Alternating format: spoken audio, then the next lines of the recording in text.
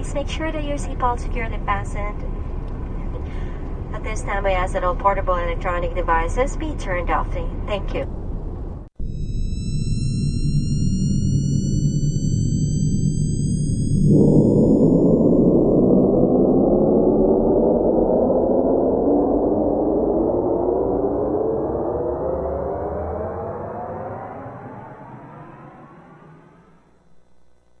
Hello everyone, welcome to the long-awaited episode of the Vagabond Exchange, number 36.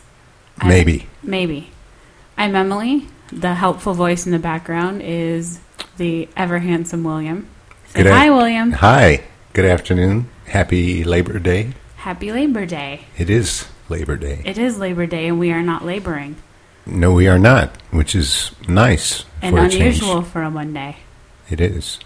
A beautiful Monday. The weather has been perfect. Stellar. This Yes, weekend. since we complained like the last 4 episodes, podcasts, about the horrible humidity and heat. Yeah. It's been a great weekend. It has been. And not just because of the weather. No, it's the perfect kind of weekend to have when you want to have friends in town. Yes, and friends we had in town. Mm-hmm. That's all. It's been a while since we've. What was that? It's a fake laugh. Oh, right. You and I discussed the wide array of laughter that we observe, and I'd say that you and I are both people who like to imitate others. We do, and you do a really good job of making fun of people's laughs or laughing styles. Not making fun. I'd say. You do a good job. It's not like you're doing maliciously. You're just doing it out of observation. Right. It stands out to me, and I want to emulate it. Right. But you do a good job in doing voices.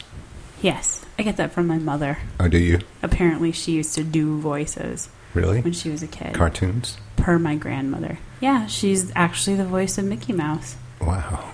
That is super awesome. Famous. Super famous. I thought I heard her in Shrek. She does the voice of the donkey. Does she? No. But if she did, she'd be really good at it. I bet she would. So, shout out. What's up? Is there anyone else we need to give a shout out to? Well, we should.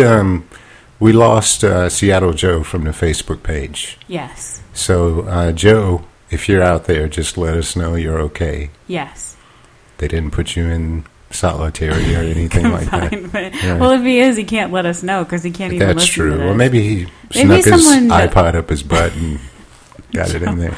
Joe, I don't even know why you still listen to us. So if you do. Yeah. But maybe Joe has family that can get word to him that we're thinking about him or something. Yeah. Yeah, or maybe Joe just got sick of Facebook, which I don't blame him for that either. Right. I got a message from Facebook today saying that I haven't sent a text in 58 days. What does that mean? You know how you send updates from your phone? Oh. It's been 2 months. I think it's probably been longer. I'm on the wagon. Me. Are you? Yep. Good for you. Facebook takes over your life. It does take over your life. And not in a good way. You're right. I thought we had talked about this a while ago. We did. So anyway. Done talking about that now? I am. Okay. Is there anything else you'd like to talk about? No. Do you want to talk about your the friends that you had in town? Yes, I had friends in town. This weekend? Who? Yes. It was one of my friends with whom I attended high school. Her name is Maria. Actually, I've known her since I was 12. Wow. Which is like 17 years, and that's weird. And she currently resides in Charlotte, North Carolina, and she and her husband, Luis, came in for a little visit over Labor Day weekend. Yep.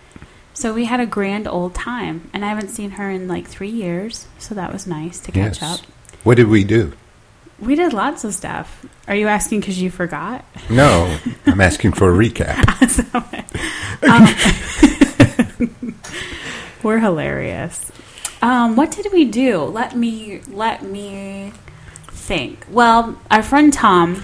The reason why I'm asking you what we did is because we did several touristy things that I think people who are not from Nashville would like to hear. That is correct. All right. And thank you for saying why you're asking. Okay. And pointing at me while you said it. Well, not with my hands, though. Okay.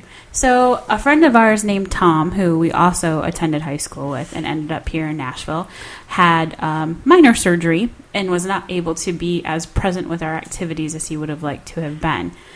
So a little shout out to Tom. Hope you're feeling better. But anyway, we decided to hang out with him for a bit after they got in. Played a really cool card game that I'm fairly certain Tom invented just as we were playing, but was fun to play nonetheless. Do you recall the name of the card game? It was some German or Hungarian name. Oh, something. It was Shithead, but it's in German.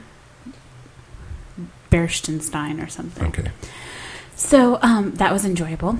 And then on Sunday morning, we all decided to get up and go to the Pancake Pantry. And if you've never been to Nashville, the Pancake Pantry is a bit of an institution here. Apparently. Jeez. That line was humongous. You've never been in a line that long before? No, not there. I have. So anyway, it was worth it, though, I'll say. I'm sorry. Go ahead. You want to talk about it? No. That's fine. Just go ahead. I'll just stay here. No, sorry. I'm just messing with you. I think it's funny that you're animated about the Pancake Pantry. So the Pancake Pantry, as its name might suggest, specializes in pancakes, but they have a wide variety of delectable breakfast items, including delicious hash browns, which we think they may boil and then fry. Did you have hash browns? I didn't, but I've had them there before, and they're amazing. Delicious. So, if you decide to go to the Pancake Pantry, it's in an area of Nashville called Hillsborough Village, which is near Vanderbilt University. So we stood in line for about an hour, which is pretty typical. I don't think I've waited much. I don't know that I've ever waited longer than that. Usually the longest I think you'd have to wait is an hour. Okay. But the line moves quickly, and there's lots of little shops. So if you have a big party, you can pair off and go look around in the shops while other people stand in line, which is what my family does when they come down to visit. So we all made it into the Pancake Pantry. Had a variety of pancakes. I don't remember all the kinds, but you had a waffle. I had a waffle. And bacon. And bacon. The bacon was good. Bacon was good. Yes. Crispy. Tom's friend Matt had chocolate chip pancakes. Yes, he did. And I think Tom had some sort of omelet that had cheese and sausage and hash browns. Right. And it looked very good. Yes. I had the orange walnut pancakes, which I'd recommend. I get those almost every time I go, which has probably been 6 times in my whole life. And other people got other stuff, but everybody agreed that it was delicious food. Yep. Yes. So highly recommend Pancake Pantry for breakfast. The earlier you get there, the shorter the line is. We got there at about 10:30, so it's kind of like the late crowd was there, so the line was really long. But when I've gotten there at 8, it's not as long. Yeah. And they put water and coffee outside. And milk. Yeah, and milk, which is gross weird. and weird, yeah. But Tom drank it. Free coffee and stuff. Yeah. Yes. So agreed. You can get refreshments while you wait in line. Yes. And it's right down the street from the Bell Court, so you could go for an early lunch or something and then go to a movie. Or brunch and a movie. Right. We should do that sometime. Mm-hmm. There's also other restaurants in that area. We have a lot to cover today, but feel free to check out that neighborhood. Lots of stuff going on there. Mm-hmm. So after breakfast, we decided that Maria is a teacher, an educator of children, and usually likes to do something fairly educational. And so we decided to check out a tour of the Belmont Mansion, which is right on Belmont University's campus. It's an old historical mansion, formerly owned by the Ackland family, which is a big Nashville name, if you will, and from which the property was purchased after the death of sort of the matriarch of the family, and then the school came in and kind of built around it. I would not recommend this tour. I'll just say that now. Really? Yes. And I'll say that for a few reasons. One, I think the price is a bit steep for what you get. It's about a 45-minute tour. The house is not fully restored. So you see about 2/3 of it. The other reason I would not recommend it is the general snarky attitude of the staff that worked there. That said, our tour guide, after we got past about the first 5 minutes of the tour, was very informative. It was cool to see all of the rooms kind of laid out. And she seemed to kind of know exactly what... She had it down pat, really good cadence. You could hear her well. Right. It was a tour that all ages could enjoy. Yes. There was a little girl with us, and she kind of referenced her a few times and said, like, oh, like, this is where your room would be. Do you like it? Like sort of engaged the whole crowd. Mm-hmm. Here is my beef, and you know what I'm going to say here because you were there. We got to the mansion at about 10 minutes to 1 o'clock.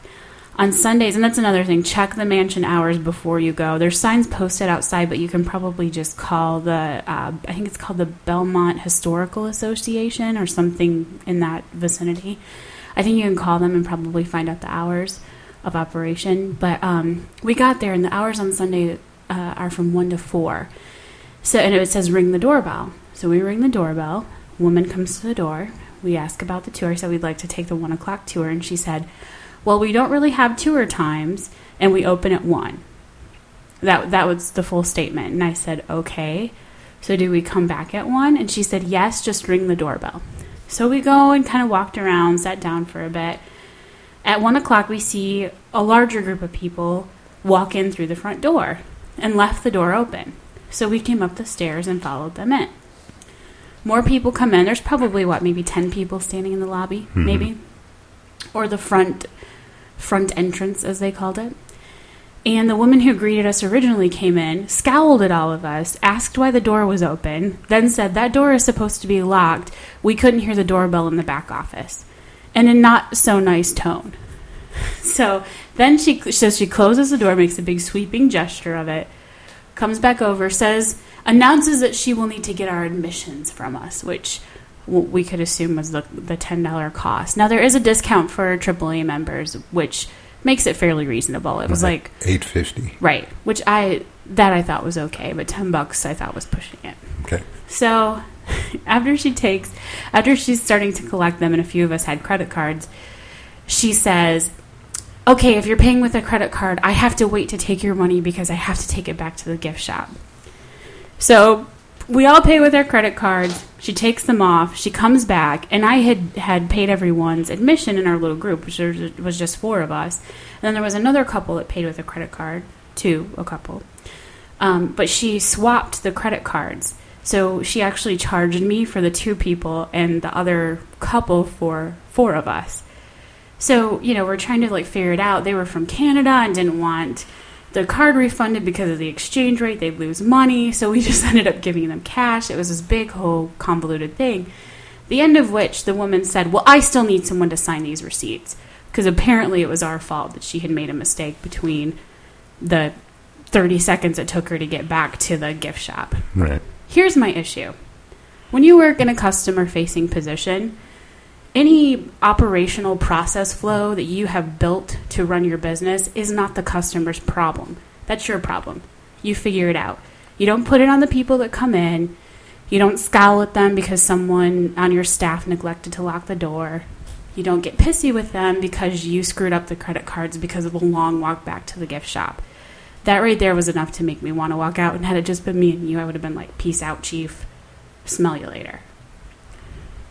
The lady who came back through, who actually did the tour, was better. At the beginning, she openly chastised one of the members of our groups because he was leaning up against a chair, wasn't really paying attention, and apparently, rule numero uno was don't touch anything. So it was just a little off-putting. And to pay that much, to be treated so poorly, with people who you're trying to show around from out of town, irritates me. Okay. I didn't have as much of a problem with the tour as you did. I did have a problem with the initial lady, the lady that took our money. Haley was her name. She was rude, and she was not a good customer or service person. Mm-mm. But the person that gave the tour was very knowledgeable, very personable, and while she did chastise a member of our group for leaning against something, I understand if something is 100 years old and you're trying to preserve it. Right.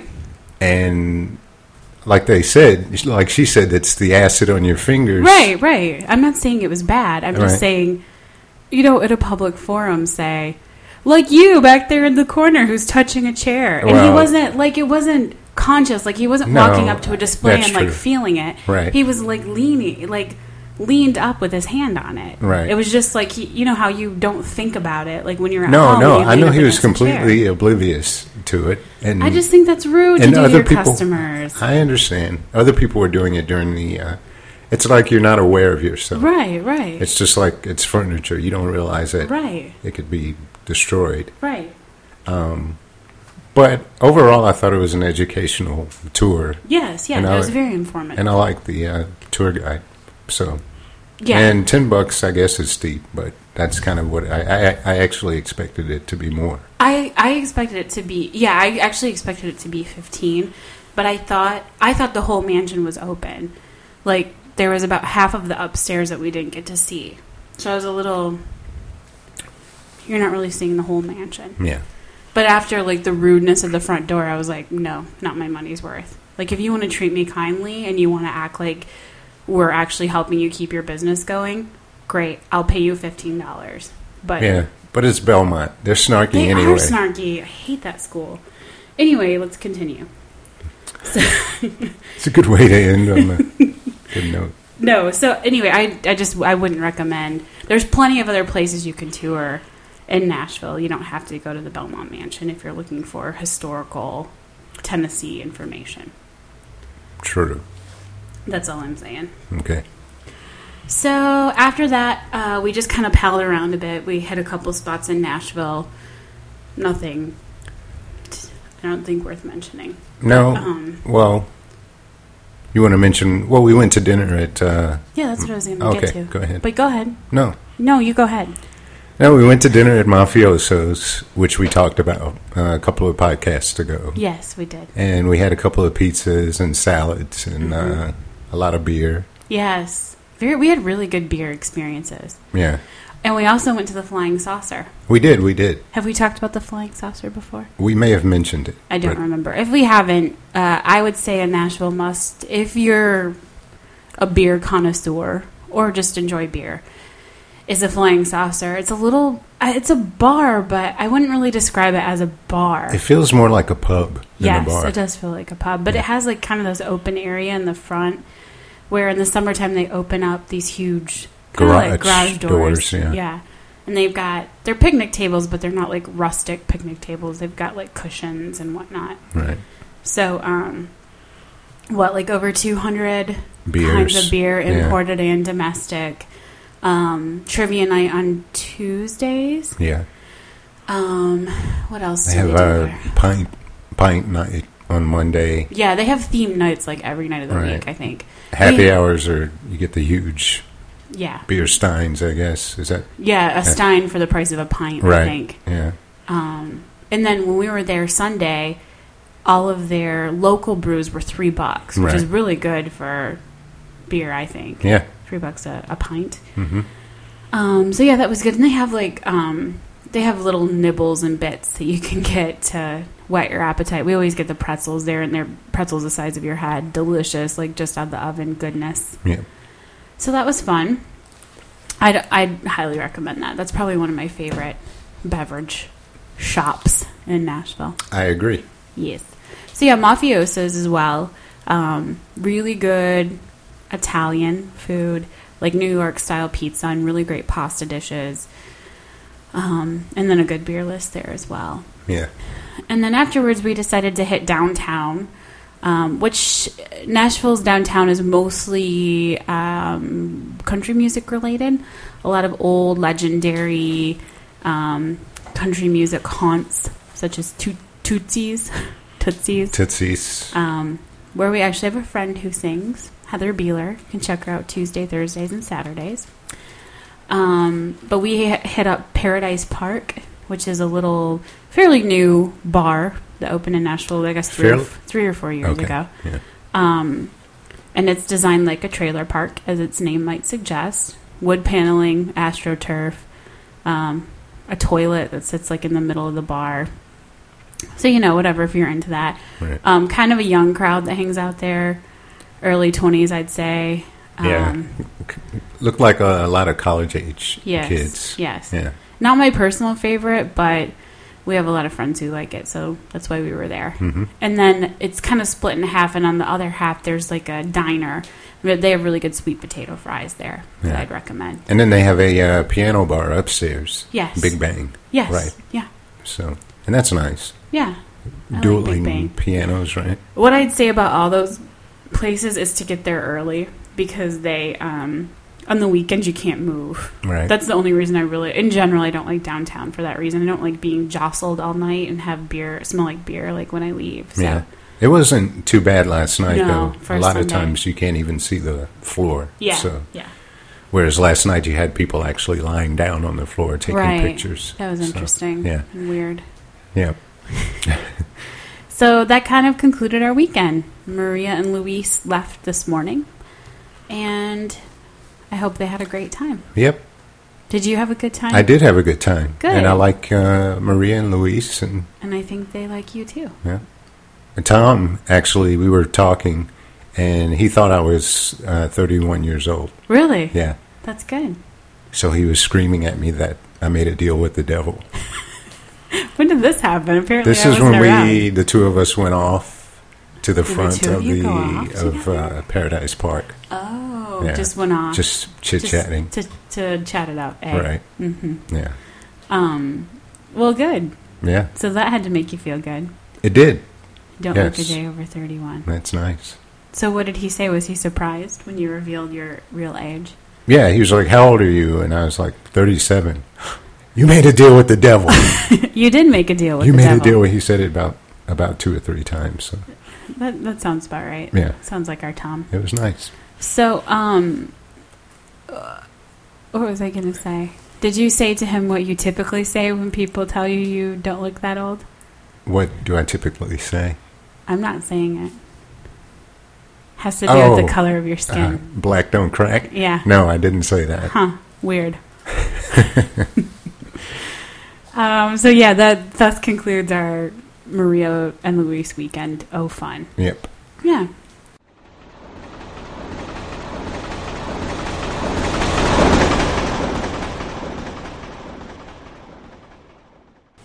So what else have we done that's fun? Nothing. No. Well, we've gone to a ton of movies. We have gone to a ton of movies. You want to talk about them? Sure. We're just going to do a very quick recap of Yes. all the movies that we've seen over the last 5 weeks. 5 weeks. Yeah. Which are 8, by the way. 8 movies. 8 movies. What do you want to do? You want to do them from most recent to least recent? Yeah, I don't care. Okay. So a couple days ago, we decided to check out Going the Distance, which starred Drew Barrymore, Justin Long, Christina Applegate, Jason Sudeikis, that guy from It's Always Sunny in Philadelphia, Right. and Jim Gaffigan also had a little spot. And Ron Livingston. And Ron Livingston as well, yes. And Going the Distance is a story about a couple whose real names escape me at this point in time, but who meet at a kind of an inopportune time when the character played by Drew Barrymore has to go finish up her MBA at Stanford, but she's spending the summer in NYC interning for the New York Sentinel. Very good. Thanks. And so right before she's supposed to leave, she and Justin Long have had about 6 weeks together to build a relationship. They decide they want to try a long-distance relationship, and then she goes to San Francisco. Right. Right. And basically the story is just about how they sort of, the attempts they make to try to keep this together, and sort of what it means when you're in a relationship, and who does what, and who gives up what, etc. Right. Sacrifice. Yeah. Love. What is true love? What's Right. worth fighting for, sticking it out for? Right. Yeah. Exactly. Mm-hmm. Yep. That's what it's about. So I'll just say I thought it was funny. It was entertaining. Yes. When we saw the previews for this movie, I actually expected it to be funnier. That's just me. Okay. But I liked it. I thought it was funnier than the previews suggested. So I liked it as well. Very light little rom-com. And yes, that's it. All right. So what would you give that? I'd give it a 7.5. I would give it a 6.5. I would give your face a 6.5. Well, I would give yours a 4.3. That's because mine is judged on a smaller scale, 1 to 5. Thank you. 6.6. Okay. For going the distance, not my face. Great. Okay. So a few days before that, we decided to check out Life During Wartime. The only two characters who I recognized enough to know their first and last name were Allison Janney and Ali Sheedy.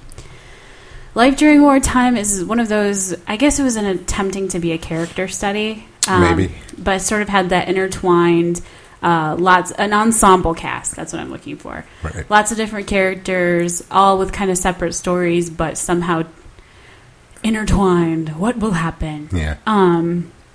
Basically, I don't even know how to describe it. Paul Rubens, isn't it, too? Yes, Paul Rubens. Yeah. Thank you. Yeah. But basically, there's 3 sisters, all of whom had to have some degree of dysfunction in their lives. They all seem to be a bit not self-actualized, I guess you could say, to varying degrees. And that's all I can really say. Yeah. I don't even know how to describe this, to be honest with Yeah, it's hard to describe. It's just one big dysfunctional movie, pretty much. Right. And almost wallowed in its dysfunction. Look how dysfunctional we are. Right. Which it's directed by the guy who did Happiness. Yes. And I can't remember his name. We'll look it up. Yeah. It's Todd something. Yeah. Anyway, Happiness kind of had the same feel to it, but it was done in a much better way, I felt like. Yes. It's like all these people are pretty messed up. And desperation, Right. that kind of thing. But I enjoyed watching what was happening to these people. Right. And this guy, for some reason, seems to have some weird fascination with sex and young children. boys. Yeah. Ugh. So, but it didn't work this No, time. it was absolutely, honestly, worst movie I've seen this year. Yeah, it was pretty Terrible. bad. Terrible. I will say the cinematography was nice. Yeah, the cinematography was nice. It was very crisp. Yeah. But It's just... I wasn't... And I get these desperate sort of existential, look how life really is for some people. Because I do believe that. I do believe some people just aren't enlightened enough to pull themselves out of whatever they're in. And not even enlightened enough, just don't have the tools to do it, right? Whatever, that's being judgmental. But it wasn't done well. It didn't help anything. Nothing was resolved. Nothing, not even to the point where to just say, this is something we're not going to resolve. Right. You know what I mean? It was just, here's a bunch of crap. What do you think? Yeah, let me throw all of this at the wall, see what sticks. Yeah. And you also had these long periods of dialogue, seemed like extended dialogue, and you're like, okay, I get the point. Let's just move on. Right. And the problem with me was I was more fixated on the secondary characters than on the sisters. Yes, me too. So there's a guy that kind of plays a nerdy kind of son Yeah. that I liked. Yeah. The guy that plays Omar in The Wire, I can't remember his name. I wish he had been given more screen time. So I was more focused on people who weren't an integral part of the movie. Agreed. And so, yeah, the movie didn't work for me, unfortunately. I had high hopes for it. Me too. We were both excited to see it, right? We were. What would you give Life I'd give During it a Wartime? 4. I'd give it a 3.8. Wow. Da-da-da-da. 6.7. What? Todd Solondz? I don't know how to say his name. Yeah. Salons? Solondz. It must be, yeah. Whatever. Michael Kenneth Williams, isn't that Omar? Omar, yeah, that is Omar. Who's the woman who plays... She's got that really high voice. Is it Shirley Henderson? Yeah. She plays the same character in every movie I see her in. I've never seen her before. She was in Mrs. Pettigrew Lives for a Day. And she plays the same sort of I don't really know what's going on. Because they have this high voice, so I must not be very empowered. Anyway. Okay, moving right along. We also saw The Switch, starring Jason Bateman, Jennifer Aniston, Juliette Lewis, and Jason Patric. The Switch is about two besties, Jason Bateman and Jennifer Aniston. Jennifer Aniston is tired of waiting to meet the right man to have a bambino, so she decides to be artificially inseminated.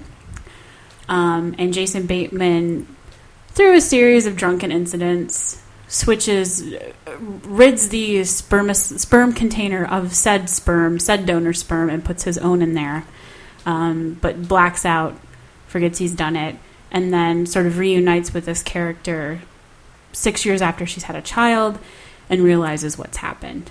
And hilarity ensues. Right. Or that's what should have happened. Yeah, mild. I thought it was a mildly entertaining film. Not as funny as I thought it could have been. No. But and just not...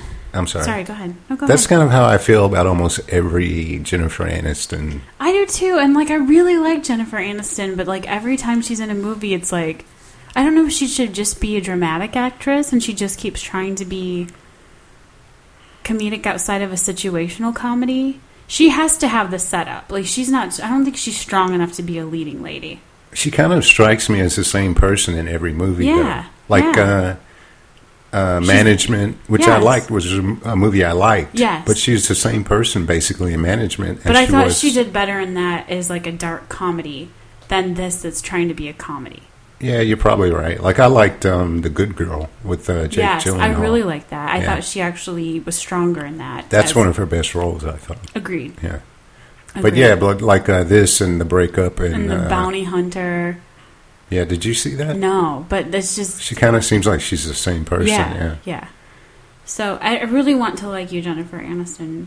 I just can't. Yeah. No, I'm just kidding. I think I like her as a person, and that's why I'm you're rooting I really for her. want, yeah. Yeah. I root for her. I feel the same way about her as I do Katherine Heigl. Is that her name? Yeah. But I like Jennifer Aniston more. There's something about Katherine Heigl she's kind of got that bitch thing going on, right? Because she had all that trouble with Grey's Anatomy. Yeah. I've always liked Katherine Heigl. Plus, people tell me I look like her, so I feel like I can't dislike her. Oh, wow. And thank you. Physically, I love her, but...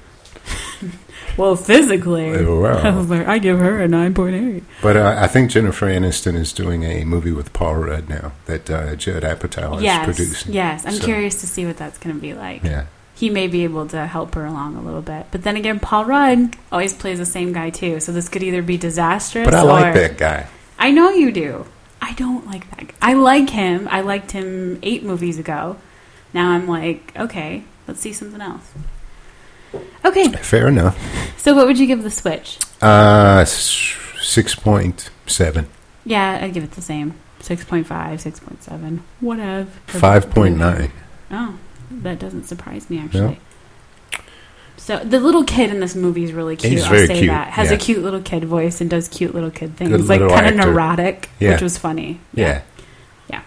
But that's... Anytime you have a movie where the kid is not the star and he's the best part of the movie, then you're in trouble. Right. Yeah. Agreed. Okay. Get Low, I think, was the next one before that. Get Low has the legendary Robert Duvall, Bill Murray, Sissy Spacek, and Lucas Black, who you may know from Friday Night Lights notoriety. And Sling Blade. Mm-hmm. Yeah, you do it better than I do. And Get Low basically is a story of a reclusive, curmudgeonly hermit who is sort of the scariest member of this small... I don't know where they were located. I don't know. Some small town in the early 1900s, right? Yeah. Who so it's sort of legendary because nobody really knows his story, so they've all just kind of what's old wives' tales have kind of crept up through the years, so everyone thinks he's this really terrible person. Right. Well, he decides to have a funeral party because a friend of his dies, or an acquaintance of his dies, and he wants people to come and tell stories about him because he's been such a mystery all this time. So he enlists Bill Murray and his partner, Lucas Black, who are the funeral directors for the only funeral in town, to put on this party. They advertise it, collect an admission. There's going to be like a raffle for his property at the end, etc.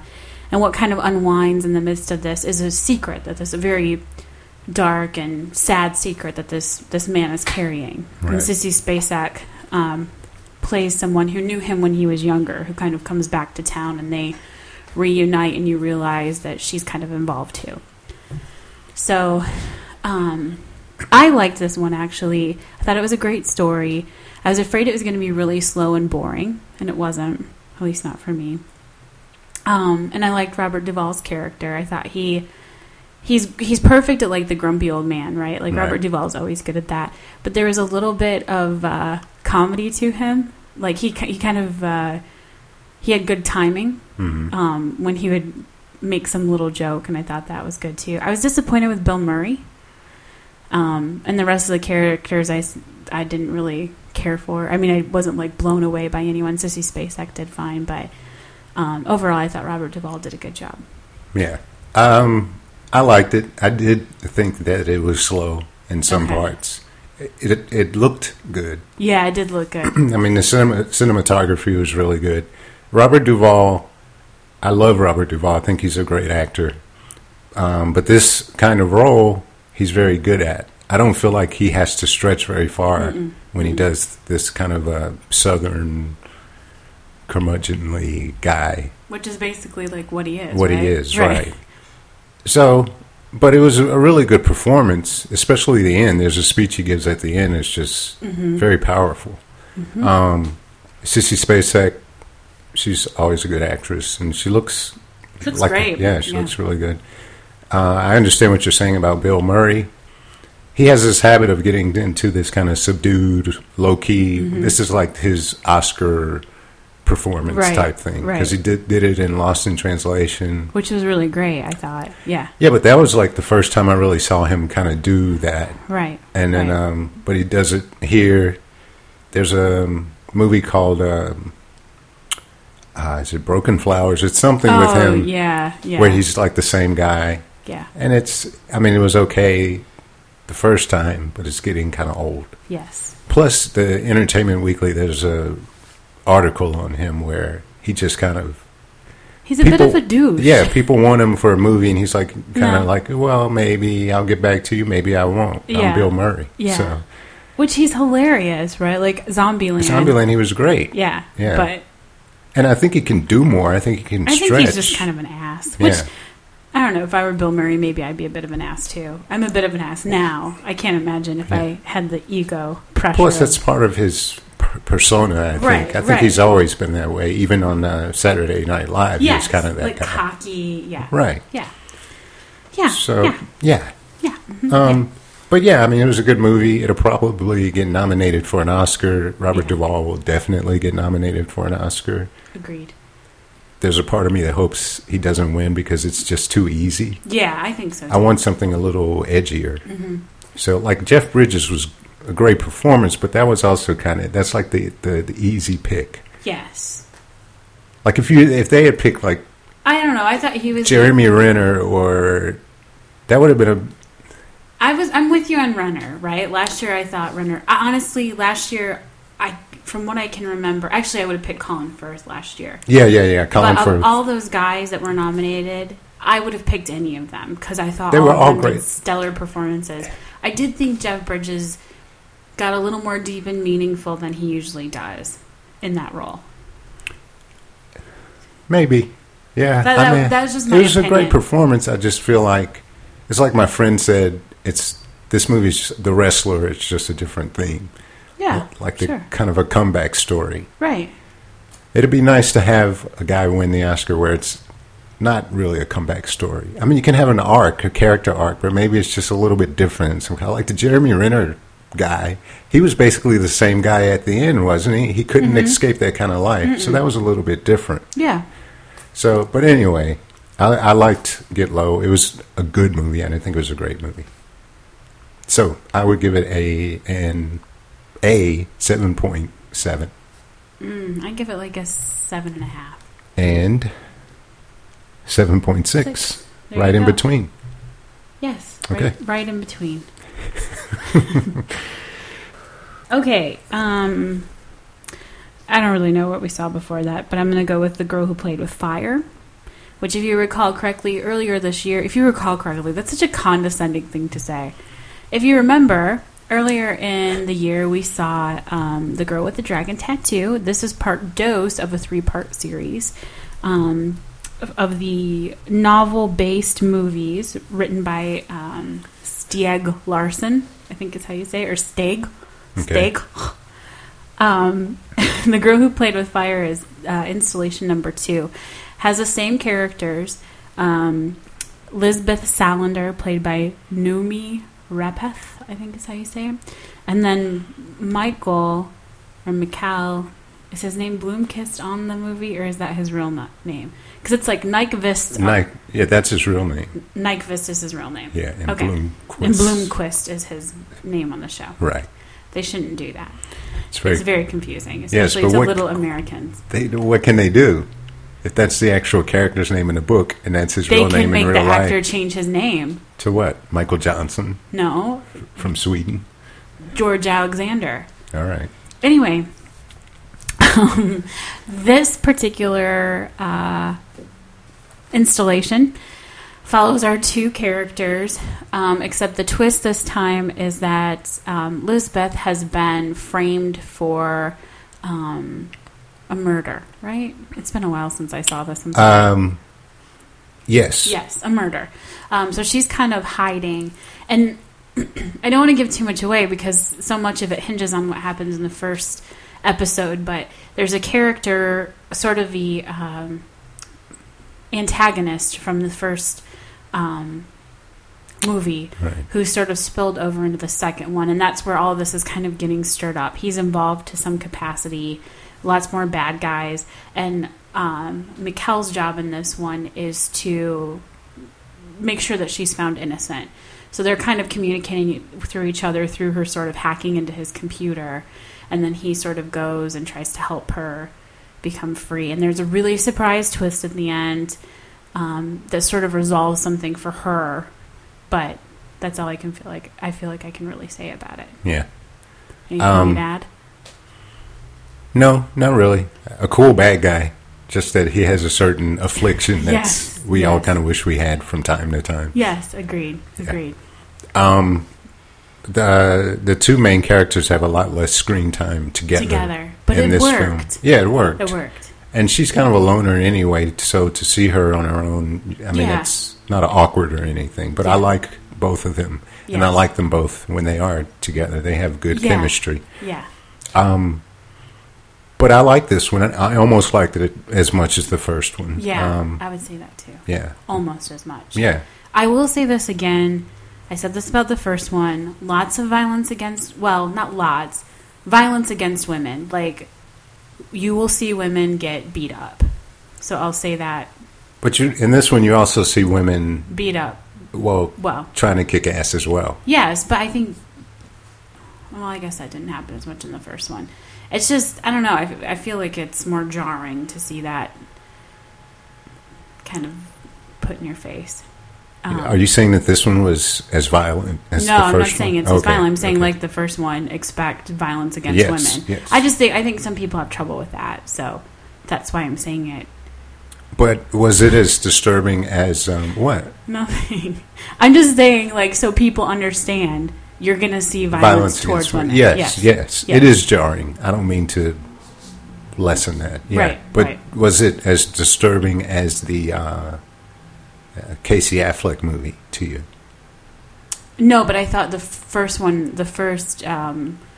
girl who played with, or the girl with the dragon tattoo, I thought that one was more disturbing than the Casey Affleck. Really? The rape scene? Yeah, I thought that was far more disturbing. The idea is more disturbing, but visually, the Casey Affleck movie was more disturbing for me than. But anyway, we're getting off. Yes, we are. Our brief recaps are not brief. No. So yes, I would recommend this. Very thoughtful, interesting. It's long, but it keeps your interest. very eventful, but then they do a really good job of like dialogue action. Right. So you never really feel like there's a lull. The timing's really right. Yeah, I agree. Yes. Very good. Yes. And can't wait until the third one comes out, which is like what, November? Next month, maybe November. Great, yeah. That's great. So it's going to be a good little 4 months of movies. Oh, I cannot wait. This is just these next couple of weeks. Yep. Going to be awesome. Just getting started. Yep. So I would give this movie an 8.2. I was going to say the exact same thing. Really? Yep. And we should say, we talked about this before, there is American versions of these movies. That's what I was about to ask you. Yeah, coming out. 6.7. Oh. So a little lower. But I wonder if it has to do with the subtitles and just the availability of it. You know what I mean? Yeah, maybe. Because it's not in wide release, I don't think.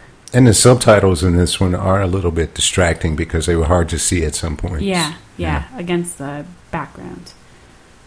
What do you think about the making an American version? Usually I'm kind of against that because I don't know, but now I feel like everything's remade based on, like, nothing's original, right? Like, there's, like, 4 or 5 original movies every year. Everything else is based on something. True. Or inspired by something. But I think if this had come out 10 years ago and they were remaking it now, it wouldn't bother me as much. But it's like these movies are out this year, and probably the remake will be out next year. Well, I think it said 2012, right? 2012. Well, that's for the second one. Probably the first one will come out through. It's all money, right? Like, they see what a gravy train this has been, so they're... Yeah, the books are selling like hotcakes. Yeah. And I like Daniel Craig, so... I do, too.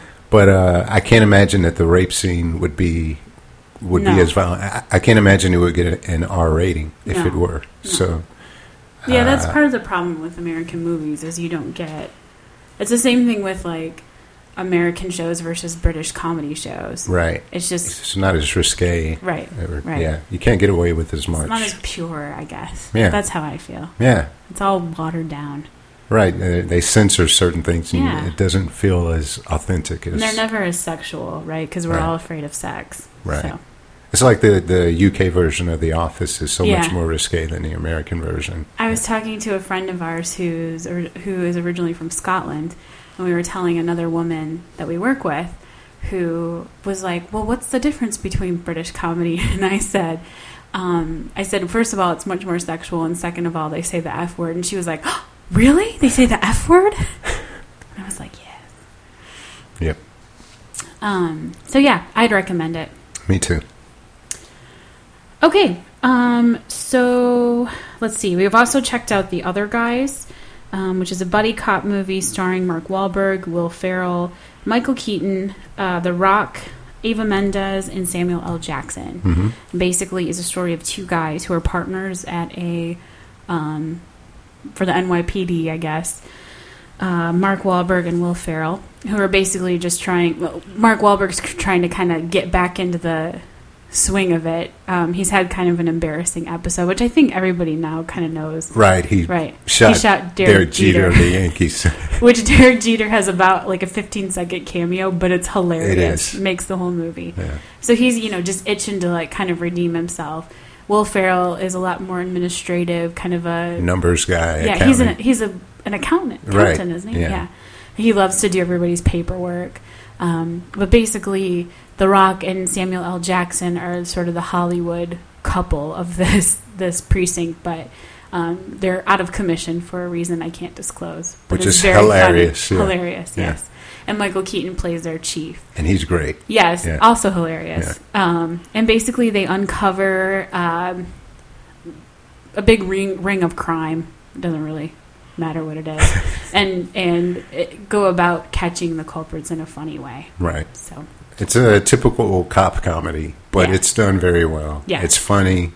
And everyone's funny. Yeah. Which I already thought Mark Wahlberg was funny, but he just keeps being solidified as a funny dude. Right. And I actually liked Will Ferrell in this more than I think I've liked him in the past few movies he's done. Because he just seemed to be much more on point with that whole improv comedy stuff that he does. Yeah. Michael Keaton's hilarious. Oh, he's great, yeah. Even Eva Mendes' character was funny, just kind of the way she plays off Will Ferrell. She plays Will Ferrell's wife. Right. So, Yeah, and Samuel Jackson and The Rock, they play their characters. I mean, these are the guys you expect to see on the big screen, like cop films, tough guys, but... And they realize they're playing a cliche, which is Right. funny to me. Yeah. When you can kind of be self-deprecating, I like that. Yeah, I would definitely recommend the other guys. It's a fun time at the movies. Like, yeah. It's better than a Cop Out, and I liked Cop Out. Oh, yeah, I'd agree with that, totally. Yeah. So I would give this one a 7.8. I would do the same. Would you? Yep.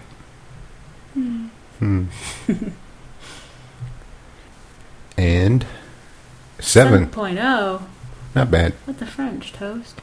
So last but not least, no, we've got two. Prior to that, we saw The Kids Are All Right, which stars Annette Bening, Julianne Moore, Mark Ruffalo, Mia Wasikowska from Alice in Wonderland, and is a story of two parents, Annette Bening and Julianne Moore, who were each artificially inseminated by the same man, a sperm donor, basically. And as their kids, a son and a daughter, grow up, they decide that they'd like to reach out to this gentleman who made them. And Mark Ruffalo plays their father. And so the story the story is mostly about marriage, right? Like the marriage between Annette Bening and Julianne Moore, and sort of how they react when they're tested and when their trust with their kids is tested, I think. Right. That's probably a fair thing to say. Mm-hmm. But then it's also sort of about Mark Ruffalo. He's kind of this bachelor, and sort of how he changes a little bit once he becomes a more integral part of the kids' lives. Right. So that's what I'd say about that. And I would agree. Yes, it was a good movie. I have not seen a movie like this before. Like we were talking about formulaic pictures a little bit before. Yeah. To have a lesbian couple with children in this kind of situation, I've never seen anything like this before that I can recall. And the Mark Ruffalo characters, he seems to be kind of a lost his way kind of guy. It's he's like a bit he's of a looking, hippie, right? But it's like he's looking for some kind of connection, something to cling on to that's more tangible than what he has. Right. And he's a successful guy and everything. Yes. But it's like something's missing with him. Yes. And I've come to the point now where whenever he's in a movie, I have to see it. And it's funny because I didn't like him when I saw Eternal Sunshine of the Spotless Mind. There was something about him that annoyed me. Yeah. But over the years, he's really grown on me. And the movie you showed me with Laura Linney. You Can Count on Me? Yeah. That was the first movie I saw him in. And after that, I was like, I've got to find more of this guy. Because is he not so great in that movie? Yeah, he is great. Yeah. He's a good actor. And like Zodiac, I loved him in that. Yeah. And then, so, yeah, and Julianne Moore really knocked it out of the park. She's great. Even Annette, for some reason, Annette Bening annoys me a bit. But I really liked her. She was supposed to be annoying. And I liked her. They were a good balance of each other. And sorry to interrupt you. No. But what I liked, I can't remember the name of the theory, but there's some woman, like a feminist woman, wrote an article back in the 80s that said there's some formula to movies that says if there are more than two women in a movie, usually they're talking about a man. Like usually their purpose, their character's purpose is to either support a man in a leading role or to be fighting over the man or to be in love with the man. What I loved about this is it really wasn't about a man. No. It was about their relationship. And you just don't see women given that kind of role and interacting with each other in a healthy way. Like, it wasn't always healthy with them. I shouldn't say that. But I felt like the way that they went at their marriage was healthy, and you just don't see that. Right. From women, ever. Like, women are irrational and crazy. Yeah. No, it was like opening a door to something more intimate when it comes to especially lesbian relationships that you're not always privy to in films, because a lot of times it's just seen as hot or there's something pornographic to it. But this one kind of opened a door. You kind of see not only as far as their exploration of sexuality as the kids are kind of exposed to certain things, right, but the discussions they have, it's just a couple that are, they're going through certain issues, there's a certain threat to their relationship that may happen to be a man, but it's not about him. Right. Yeah, right. It's more about the threat than it is about the thing behind the threat. Right. Yeah. Yeah. So that's a good way to put it. I would give the movie an 8.8. I was going to say give it a 9. I thought it was great. And I think I wouldn't be surprised if both of them got nominated, Julianne Moore and Annette Bening, and the movie got nominated. Yes. And I will say this while you're looking up the rating. Mark Ruffalo owns a restaurant in the movie, and the name of his restaurant is cool. It's called the WYSIWYG, which is what you see is what you get, right. An acronym for that. I just thought that was a cool... That is cool. It was a cool restaurant, too. It was like a herbal, like organic. They grew their own food, that kind of stuff. I just thought that part was cool. Yeah. And I like WYSIWYG. I thought that was That's funny. It's funny the things that are named the same. I know. Some the kids 79... Are you talking about the Who rock concert from 1979? Lesbians were 7.8. Oh, okay. I thought it would be lower than that, honestly. Oh, and one of the top, America's Next Top Models, Yaya. What's her last name? Can you scroll down a bit? She is in this... Yaya DaCosta. She is absolutely gorgeous. She is. And she did a pretty good job at acting in this. She has a very small role. Yeah, I didn't know. I thought she was an actress. Yeah. But, yeah, she's beautiful. Yes. And she was great, too. Yeah. Very sexy. Yeah. Yes, really sexy. Legs for days. Yes. Okay, so last but not least, while we were in Michigan a few weeks ago, we decided to check out Scott Pilgrim, which stars the ubiquitous Michael Cera, Kieran Culkin. I'll need some help with other actors and actresses who were in it. Maybe we can look it up when we're done. Rushmore. Jason Schwartzman. Yep.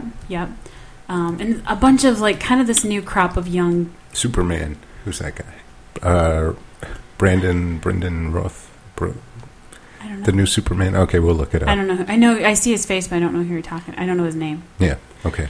But basically, Scott Pilgrim is about Michael Cera's character, Scott Pilgrim, and how he has he's currently in a relationship, also plays in a band, sort of normal 20-something things, I guess, or early 20s things, but who meets Ramona, who's, I don't know her name, but basically is very intrigued by her, but soon learns that he has to fight all of her previous exes, and there were 7 of them, right? Yep. And they used some kind of alliteration. It was like 7 something.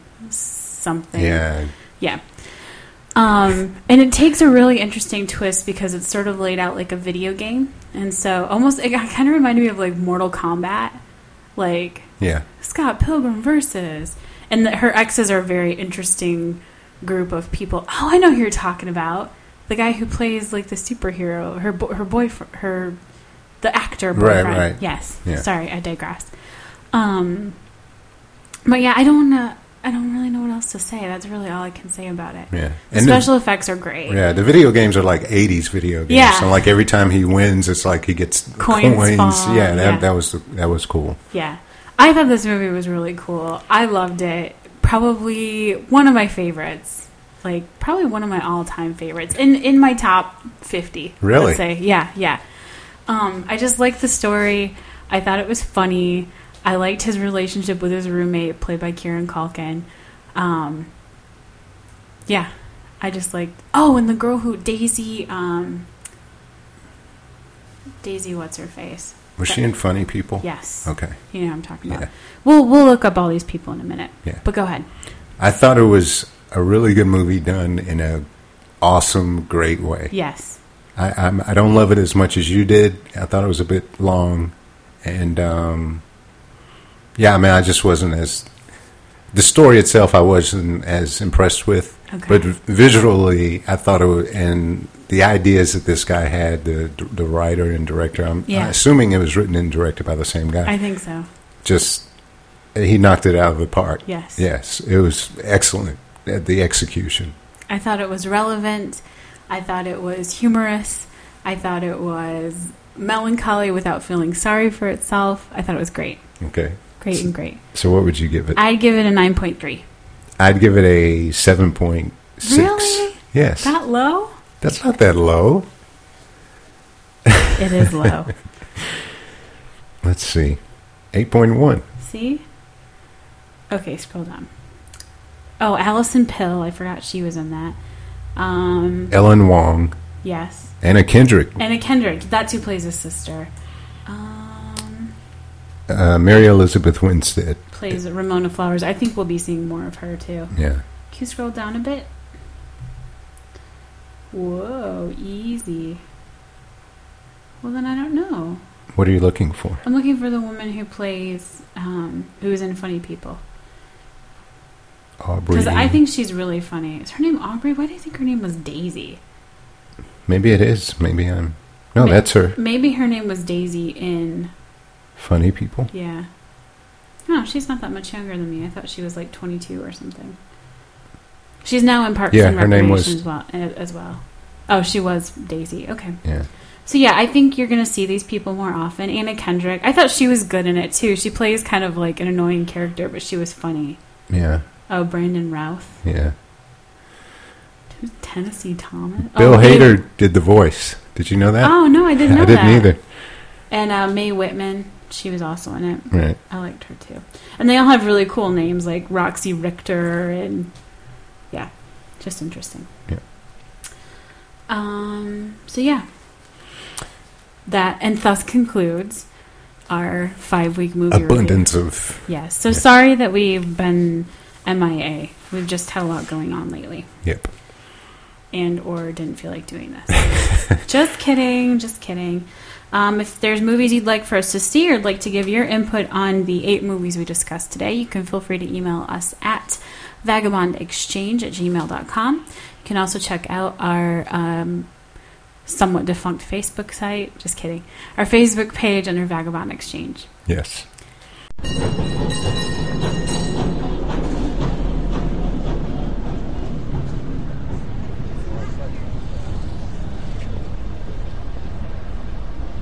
So I think we'll be back soon, right?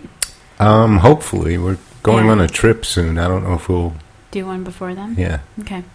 Yeah, we're going to San Francisco again in a few weeks. Second time this year. Yes, but never too many in our opinion. That's right. So we'll be back with a recap of that. And we may do a show in between, but may not. And we'll do a late review of the George Clooney movie. Yes. Because we're waiting until we go to San... We have this... We? Well, we've seen 3 movies together on the road that were George Clooney movies. Yes, we have. So we're trying to keep up that streak. Yes. Yeah. And plus, I don't know what it is about seeing movies in other cities. There's just something about it. Like when we were in Seattle and we saw Burn After Reading. Right. They made all these references to Seattle and who would want to be in Seattle. Right. And it was very funny, and we felt like we were very much a part of Seattle because we laughed at the jokes in the movies like we were from Seattle, and it was hilarious. Right. So, yes. Yeah. And then Up in the Air, he's going to all these different places. Right. So, yeah. Chicago. So, and there are other movies coming out that we really want to see. The Easy A. Is that I'm so excited for that with Emma Stone. Right. That looks great. Yeah. There's a bunch. I can't think of all of them. The Facebook movie I want to see. Facebook movie.